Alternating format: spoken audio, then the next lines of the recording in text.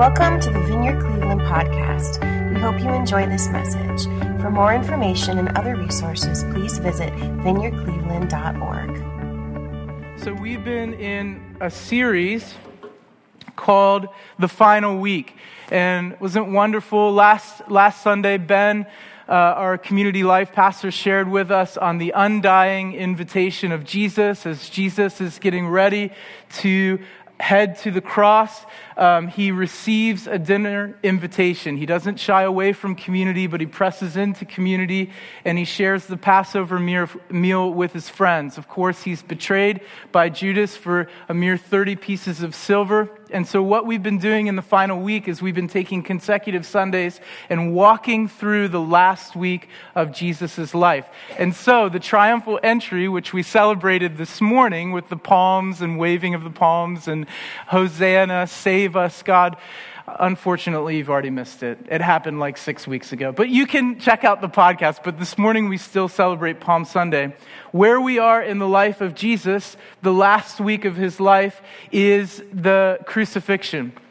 And that's where we land this morning. So we're going to talk about the crucifixion of Jesus, and we're going to be mainly in Mark, in the Gospel of Mark, but we're going to jump around a little bit from Hebrews and even in Genesis. So we're going it all the way old school this morning to the back, to the front of the book. And we're going to talk about blood. It's a little bit awkward, but I said it. We're going to talk about blood. There it is. And blood is a powerful thing. Blood speaks. Many of you know already, I use it all of the time in teachings, but I'm a huge fan of the Chronicles of Narnia, the series, the children's book series written by C.S. Lewis. My parents read it to me when I was a boy, and we read it to our kids, the whole series, and seeing them get lost in the adventure of the book series by C.S. Lewis has just been a huge joy for Sarah and I. Well, there's one part in the book. My parents, we lived in this old house. And I don't know how many of you guys did this when you were kids, if you read this story. But we lived in this old house in Columbus, and it had this, for some reason, it wasn't common, but because it was an old house, but my parents' bedroom had a huge closet. And I would always wonder, I said, if I push back far enough through my parents' clothes, this thing's going to open up. I really believed, I thought this thing's going to open up and I'm going to be in Narnia. I don't know how many of you played like that when you were kids too. But there's one scene in Lion, Witch, and the Wardrobe which is really powerful and I wanted to share with you. Do you know the scene where the Pevensey children are in Narnia and they begin to hear sleigh bells? And some of them are a little bit nervous because they think it's the White Witch that's coming. But it's not the White Witch, it's Father Christmas. And Father Christmas gives gifts to the Pevensey children, and he gives to the youngest child, Lucy, a cordial. And the cordial is taken from the fire flowers in the mountains. And the cordial is used to heal people who have been wounded in battle. And C.S. Lewis just puts it perfectly. And that's what Jesus' blood is like. C.S. Lewis says, in this bottle, there's a cordial made of the juice of the fire flowers that grow in the mountains of the sun. If you or any of your friends are hurt, a few drops will restore them. And in the battle, Lucy is a little bit stingy with the cordial. Do you remember? And Aslan sort of speaks to her directly and says, Lucy, there are others who are wounded. It's not just for us, the blood of Jesus, not to cover us, but for our friends. There are others who need to experience Lucy's cordial. Lucy's cordial is like the blood of Jesus. A.W. Tozer said that the atonement in Jesus Christ's blood is perfect. There isn't anything that can be added to it. It's spotless, impeccable, flawless. It's perfect as God is perfect.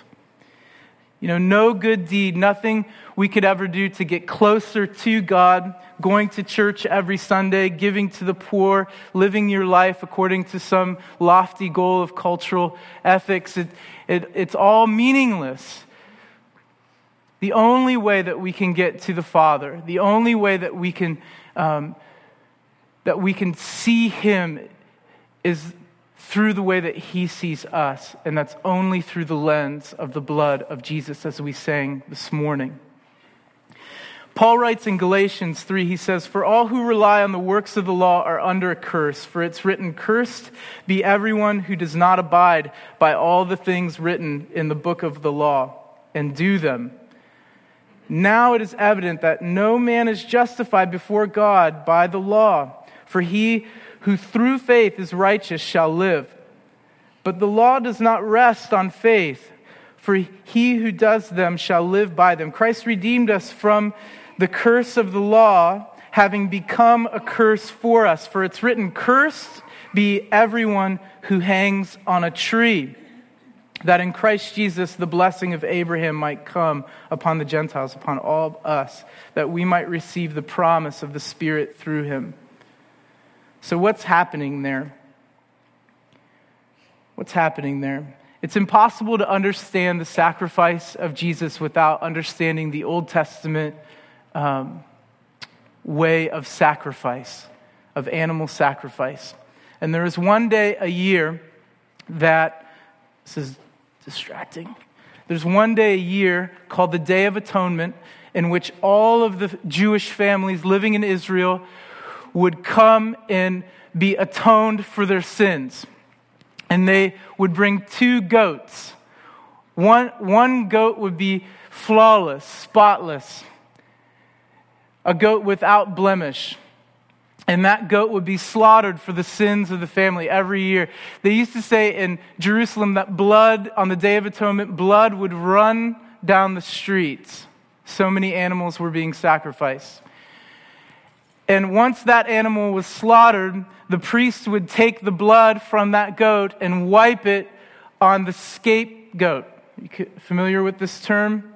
We use it in political reference nowadays. The blood would be wiped on the scapegoat and then giddy up out into the wilderness as a sign that that family's sins are atoned for the whole year. Now, Jewish people do not sacrifice animals any longer. There's no temple in Jerusalem. But for those of you who are looking for a way to atone your sins, there is an electronic goat. This is the craziness of the digital age. There's like this electronic scapegoat, and people actually go and confess their sins to the electronic goat. So there you have it, the craziness of the digital age. And so this is the context of the frustrated system that was animal sacrifice. Think of you or your family having to every year get the goat, go to the temple, buy the goat, the blood in the streets, everything, every single year. Are my sins paid for? I don't know. I cheated that guy on his taxes. I don't know. Well, now it is. It's a frustrated system. And this is the context into which Jesus comes. God comes in the middle of it and becomes the one sacrifice that outshines them all. It's helpful to think about it this way in reference to animal sacrifice and who Jesus is and who he represents. It's helpful to think about a candle in the middle of the night, and that candle representing the law, or all of the things that you needed to do in order to be right with God. And that candle is giving off some light, right? You have to light it. It burns. It gives off a little bit of light. But if you place that light in the smack dab of the afternoon sun, that light becomes irrelevant.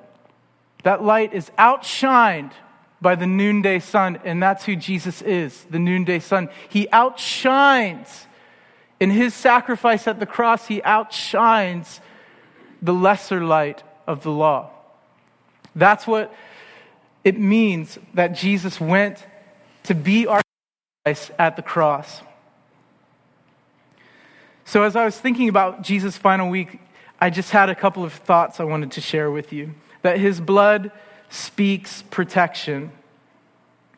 In Hebrews, there's this passage that talks about him, his own blood, unique to him. The word in as he refers to the relationship with the Father, my blood. The blood of Jesus is unique. It's the first and the last of its kind. There'll never be another blood of Scott or a blood of John. It's the blood of Jesus. John writes in Revelation, "Do not be afraid. I'm the first and the last. I am he who lives and was dead, and behold, I am alive forevermore. Amen. And I have the keys of death and Hades," as we sang this morning, which we didn't plan. Isn't God good? His blood speaks protection. His blood speaks protection. In the First Boer War, the Boer War was a war between the English, the British, and the South Africans of the time, and a couple of warring tribes. And in the First Boer War, there was a small detachment of British soldiers who were pinned down behind a hill or a trench. And they knew they were defeated. They had tons of people wounded, and the South Africans had them. In those days, in war, if you held up the sign of the Red Cross, it was synonymous with surrender and that they needed medical attention. That battle is over. They didn't have the flag of the Red Cross with them that day. But what they did have is they had a white cloth. And what they did is that they took some of the blood of the wounded and made the sign of the cross on the white cloth and held it up. And the enemy knew to respect the sign of the Red Cross. This is like the blood of Jesus in our lives. Our enemy not only must respect the blood of Christ shed on Calvary's cross, he also is helpless against it. Christ's blood represents the sacrifice of one whose death removed the guilt and condemnation of our sin and broke its hold over us. His blood speaks protection. The cross stands for Satan's fall. His blood speaks deliverance. His blood speaks deliverance. In Exodus, the blood will be a sign for you on the houses where you are. And when I see the blood, I will pass over you. No destructive plague will touch you when I strike Egypt. Of course, this is reference to Moses leading the Israelis out of Egyptian slavery. Jesus, we know, is the greater Moses. What plague, out of all the plagues, there were 10 that God sent upon the Egyptians to set the Jewish people free. Which one brought freedom? Which one brought deliverance? It was the blood. The angel of death passed over all of the houses in Egypt, killing the firstborn son of each house. But the Lord said he would pass over the meal that Jesus is celebrating that night that we talked about last week. The angel of death will pass over the house where he sees the blood on the doorposts. What a picture of Jesus. Where do you need the blood of Jesus applied to the doorposts of your life? The blood of Jesus applied to the doorposts. His blood speaks deliverance. Freedom happens. Freedom happens as a result of your identity with Jesus. As you identify with Jesus more and more, freedom begins to take shape in your life. You're no longer held down by the things that have once entrapped you, entangled you. Freedom happens as a result of our identity with Jesus. He brings it into our life, and the vehicle is the cross.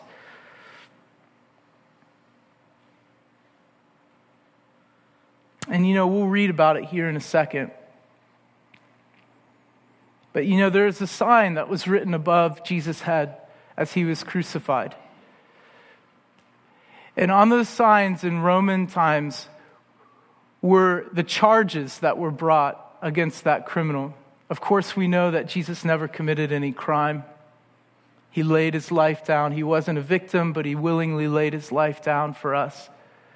And above Jesus' head was a sign that read, Jesus, King of the Jews.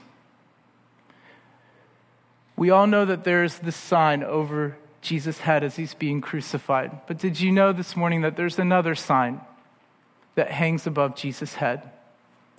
And the sign that hangs above Jesus' head is every charge that could be brought against you, that the accuser of the brethren, that the enemy could bring at you.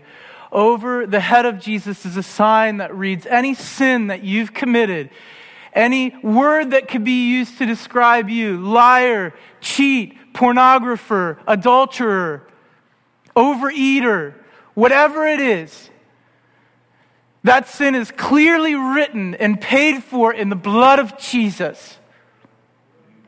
So that there's freedom that is ushered into your life. His blood speaks deliverance. That's the other sign that's above Jesus' head. His blood speaks deliverance. His blood speaks a new beginning. In 2 Corinthians 5:17, Paul writes, if anyone, male, female, young, old, black, white, whoever, if anyone is in Christ, the new creation has come. And the old has gone, the new is here. As you look at the doorposts of your life, where does the blood of Jesus need to be applied once and for all? Today, right now, the blood of Jesus offers a new start for you. How many of us are looking for a new start? We cheer for it in movies, for the underdogs. We're like, he's gonna make it. We cheer for it in movies. We long for it in our hearts. How many of us need a fresh start? In fact, there is no fresh start without the blood of Jesus. In Hebrews 9, we're told that there is no forgiveness apart from the blood of Jesus. It's the only way that we can feel washed and feel clean is through the blood of Jesus. How many of you have heard the name Kevin Catfish McCarthy? Probably very few of you, myself included before this week. Kevin Catfish McCarthy holds the Guinness Book of World Records for the longest shower. Yes, indeed. Kevin Catfish McCarthy took a 341-hour shower. That's nearly 14 days in the shower. I like showers just as much as the next person. A 341-hour shower. But what's offered to us this morning is one look at the cross and we're washed clean of our sins. The truth is that it doesn't take a 341-hour shower. It takes one look at the cross. And that look at the cross, that beholding and inviting of Jesus' forgiveness into our lives is constant. So it doesn't matter if you looked at the cross 20 years ago or this morning, you're just looking at the cross. Grace is a constant flow in our lives. And no matter when you came, the cross opens the door for a new day. How many of us could use a fresh start? It's the longing of every human heart. The beauty of grace is that it never runs out. It doesn't matter what you've done, what you've not done. Grace is constant. We live in a state of grace, don't we? Every head should be saying, yes, we do. Because if your head is not saying, yes, we do live in a state of grace, then you're under entitlement. And I don't know about you, but I don't want what I deserve. There was a day where I used to think, man, come on, somebody owes me something. No one owes you anything. If you truly got what you think should be coming to you, if I truly got what I deserved, it would be a sad state of affairs. I know what I deserve. The blood of Jesus puts a no trespassing sign on the lawn of entitlement. and says, God, you are not in my debt. God, you are not in my back pocket. Who am I to think that you owe me something when you gave everything for me? Everything for me. It's that old cliche, even if you were the only person on earth, he would still go to the cross for you because he loves you so much. God is not in my debt, and grace is constant, yes. The blood speaks as a witness. Did you know that blood speaks? Blood speaks. Blood speaks as a witness. Revelation 12:11 says that they triumphed over him by the blood of the Lamb and by the word of their testimony.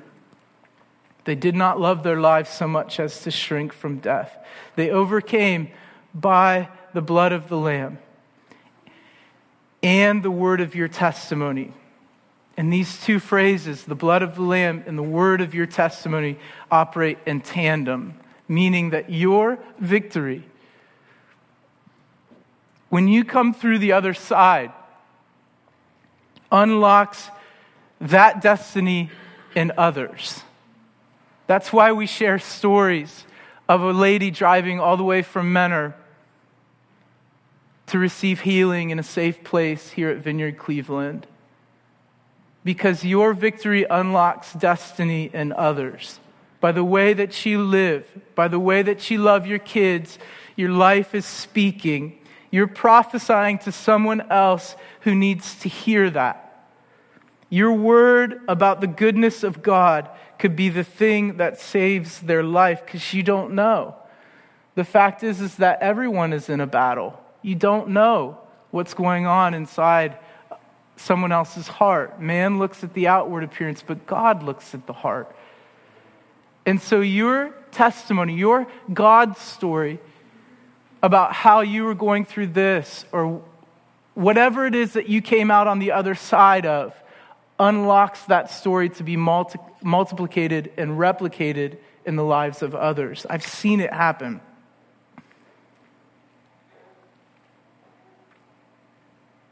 Yeah, our words carry prophetic grace for the story to be duplicated and multiplied.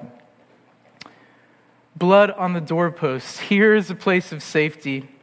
And the question here, the blood speaking as a witness, is what difference? We're big on witness here in Cleveland, aren't we? We used to have a huge sign downtown that said witness. We're witnessing LeBron. We're also living in a city where we feel the attack of the enemy. As we see Philadelphia 76ers signs on 480 East, Philly wants LeBron. No, we say no in the name of Jesus. He's ours. LeBron's our local sports hero. You can't have him, Philly. You just won a Super Bowl. How much more do you want? Really? What difference? How has the blood of Jesus made you different? Because the world's looking for a sound. They're not looking for an echo. They're looking for a sound, not an echo. Meaning, we are to be the most culturally irrelevant people on the face of the earth. We're not striving to be like. We're told in Scripture that we're to stick out like sore thumbs in the society around us. I don't want to give my vote to a dying culture. I believe that I have heaven's culture living inside of me. What difference does that make in our lives? What difference? The blood of Jesus applied to the doorposts of your life. Yeah, we carry culture. We bring life to the city. We don't barricade against it. We engage with the city and bring hope to hopeless places. That's the whole mission of our church, to bring life to the city. We're not staying inside of these walls. We believe that the hearts in this room are too big for these walls to contain, and so we spill out the presence that lives inside of us. You feel that as I release it, even as I say it? Because it's burning on our hearts here. We feel that we have a place to rewrite the story of the city of Cleveland. You play a role in shaping the story of the city.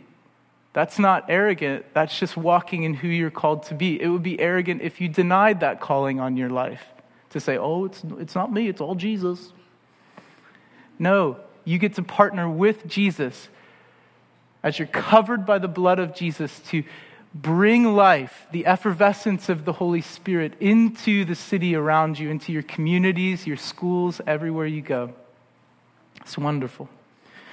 Blood speaks. You know, a person could be locked up in prison for 20 years and DNA evidence could come to light, and that death row inmate now is pronounced innocent because of the blood speaking. Blood speaks. Blood speaks. Some of you might be familiar with the story of Cain and Abel. Cain and Abel bring sacrifices. Cain's sacrifice is not accepted. Abel's sacrifice is accepted.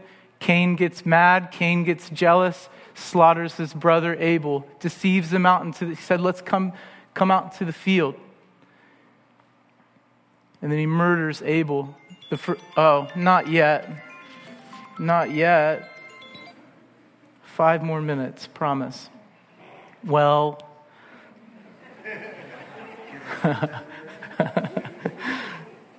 you guys are wonderful. You have so much grace for me.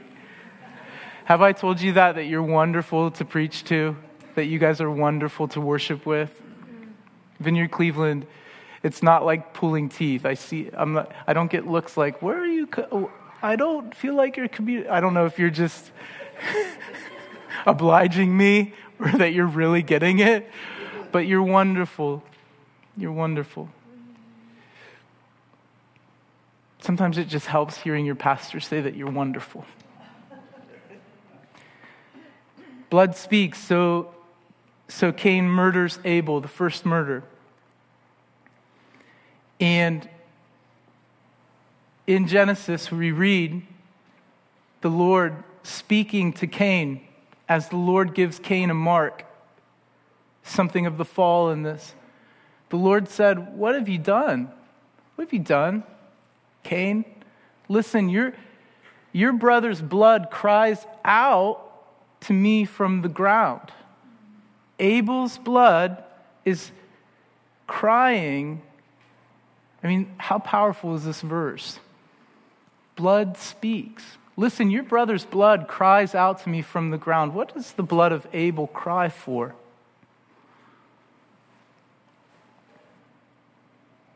And then in Hebrews 12:24, we read this. To Jesus, the mediator of the new covenant, and to the sprinkled blood that speaks a better word than the blood of Abel. Isn't that amazing? Break this down for a second. You know that people still follow the way of Cain every day. We try through self-improvement. We try through technology, through self-actualization. But the truth is that we can only be washed. We can only be washed. Feelings are occupied with self, but faith is occupied with God. Meaning that God doesn't deal with Cain according to what Cain felt or thought. He deals with him on an account of what the blood of Abel said to him. So Cain could have been like, I feel bad for this sin. I murdered my brother. Can you take it easy on me, God? I feel repentant.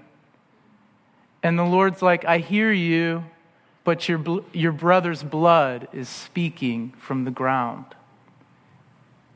And somehow in that, Abel's blood's cry is louder than what Cain feels. And so God deals with Cain according to what Abel's blood says. Okay? What does the blood of Abel cry? The blood of Abel is crying out revenge, justice, one life for one life. This isn't fair. I brought a sacrifice and it was pleasing, and he brought a sacrifice and it was unacceptable, and I get killed for it? Justice, judgment, revenge, one life. Take his life, he took mine, is what the blood of Abel is crying up to God. And then we read in Hebrews that Jesus is the mediator of a new covenant, and to the sprinkled blood that speaks a better word than the blood of Abel. Can you hear the blood of Jesus as it drops on the mercy seat? The blood of Jesus speaks a better word. What does the blood of Jesus speak? Forgiveness, drop. Acceptance, drop. Adoption, drop. Peace, drop. Hope, drop. Freedom, drop. Eternal life. The blood of Jesus speaks a better word than the blood of Abel. Amen. Amen. And that's the gospel, that you no longer have to follow the way of Cain. So that we sing with our lives, with glad hearts, the hymn of Isaac Watts, where he says, blood has a voice to pierce the skies. Revenge, the blood of Abel cries. But the dear stream, when Christ was slain, speaks peace as loud from every vein. That's the ticket. And as we end, I wanted to close with this.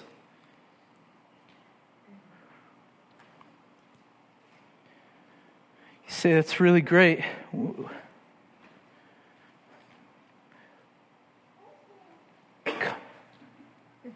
Technology can't save us.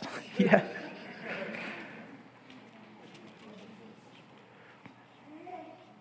I wanted to read us this. And you don't have to do anything.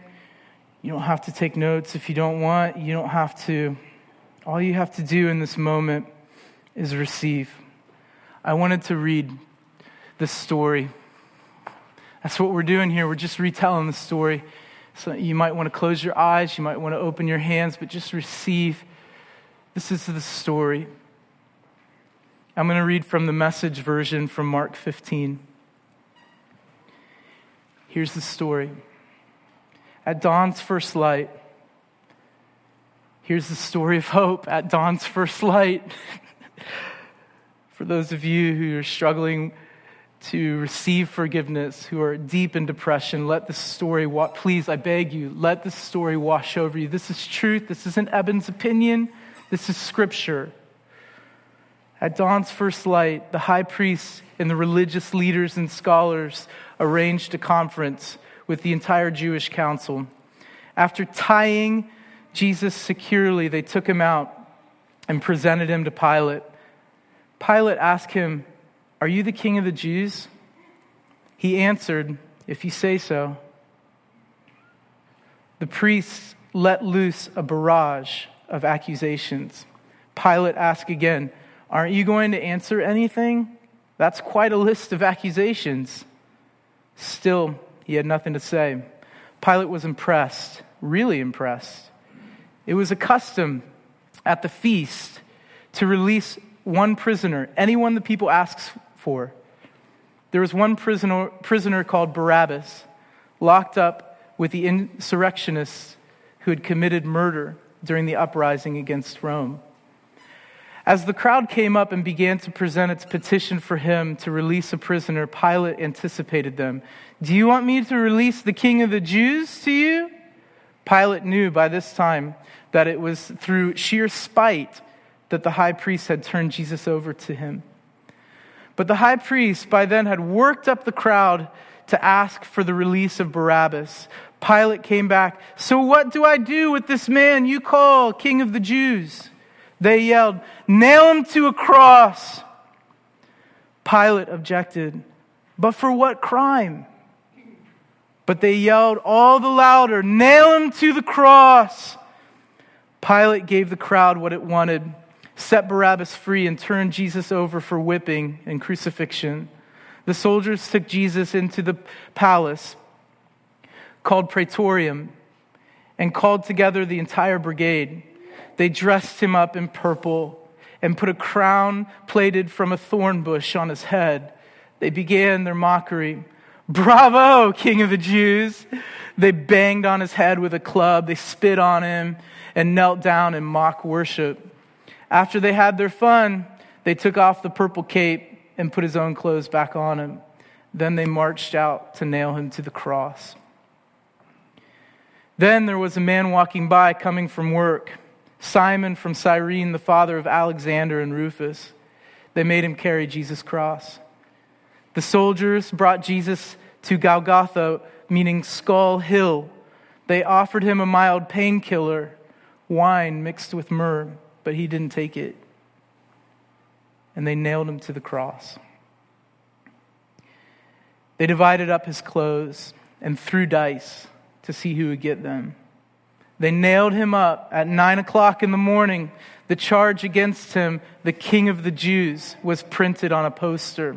Along with him, they crucified two criminals, one at his right and other to his left.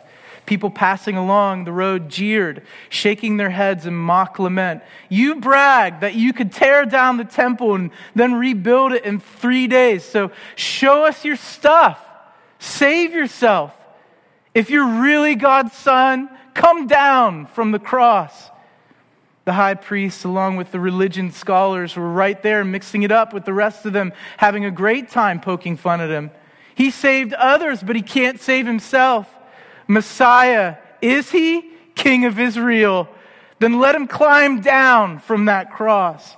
We'll all become believers then. Even the men crucified alongside him joined in the mockery. At noon, the sky became extremely dark. The darkness lasted for 3 hours. At 3 o'clock, Jesus groaned out of the depths, crying loudly, "Eloi, Eloi, lama sabachthani," which means, my God, why have you abandoned me?" Some of the bystanders who heard him said, "Listen, he's calling for Elijah." Someone ran off, soaked a sponge in sour wine, put it on a stick and gave it to him to drink, saying, "Let's see if Elijah comes to take him down." But Jesus, with a loud cry, gave his last breath. At that moment, the temple curtain ripped right down the middle. When the Roman captain standing guard in front of him saw that he had quit breathing, he said, "This has to be the Son of God."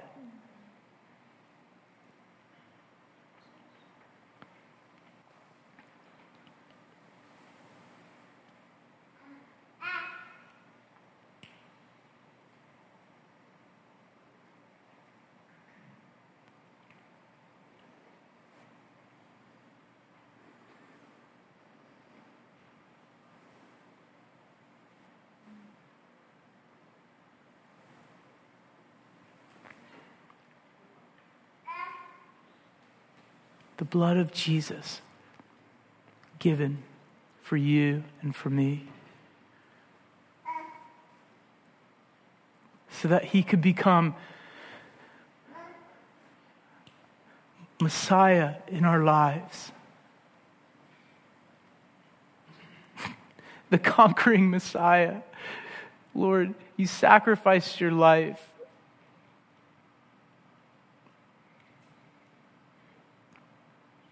You conquered death without even a shield, without a sword. You conquered. And yet sometimes I put up defenses to become unconquerable. Would you come and tear down walls in folks' hearts? Come, Holy Spirit. Just invite the Holy Spirit. Would you join me in standing? For some, this morning we're going through pain of loss, pain of sickness of a loved one. People are coming from all different places in the map. But we want to create a space where you can receive healing, where you can receive the washing.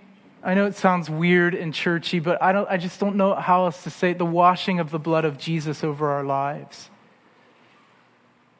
in those places of pain, those places of loss, those places of insecurity, that Jesus would come, that you'd feel the Holy Spirit wash over you.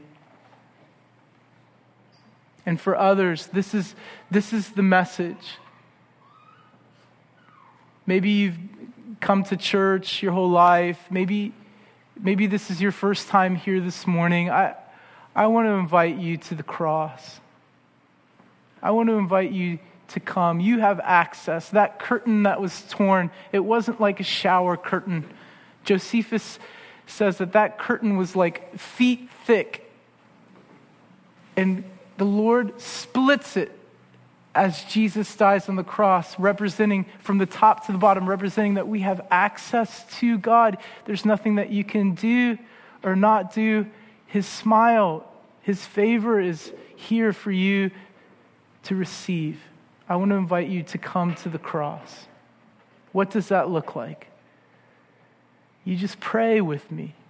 Why don't we pray? And you just say in your heart, would you come to the cross? Would you say, Jesus, I'm tired of doing life on my own. I need to be rescued. I need to be saved. I need to experience the blood of Jesus on the doorposts of my life. I believe you are. You just say to Jesus, say to God, I believe you are who you said you are. That you did die you were a real person, and you died on a cross to forgive my sins. And all of the things that were done against me and all of the things that I've done to others, I believe are written on a placard above your head, paid for by your death. You tell that to Jesus. And then you say, come inside of me. I don't want religion. I want the presence of God.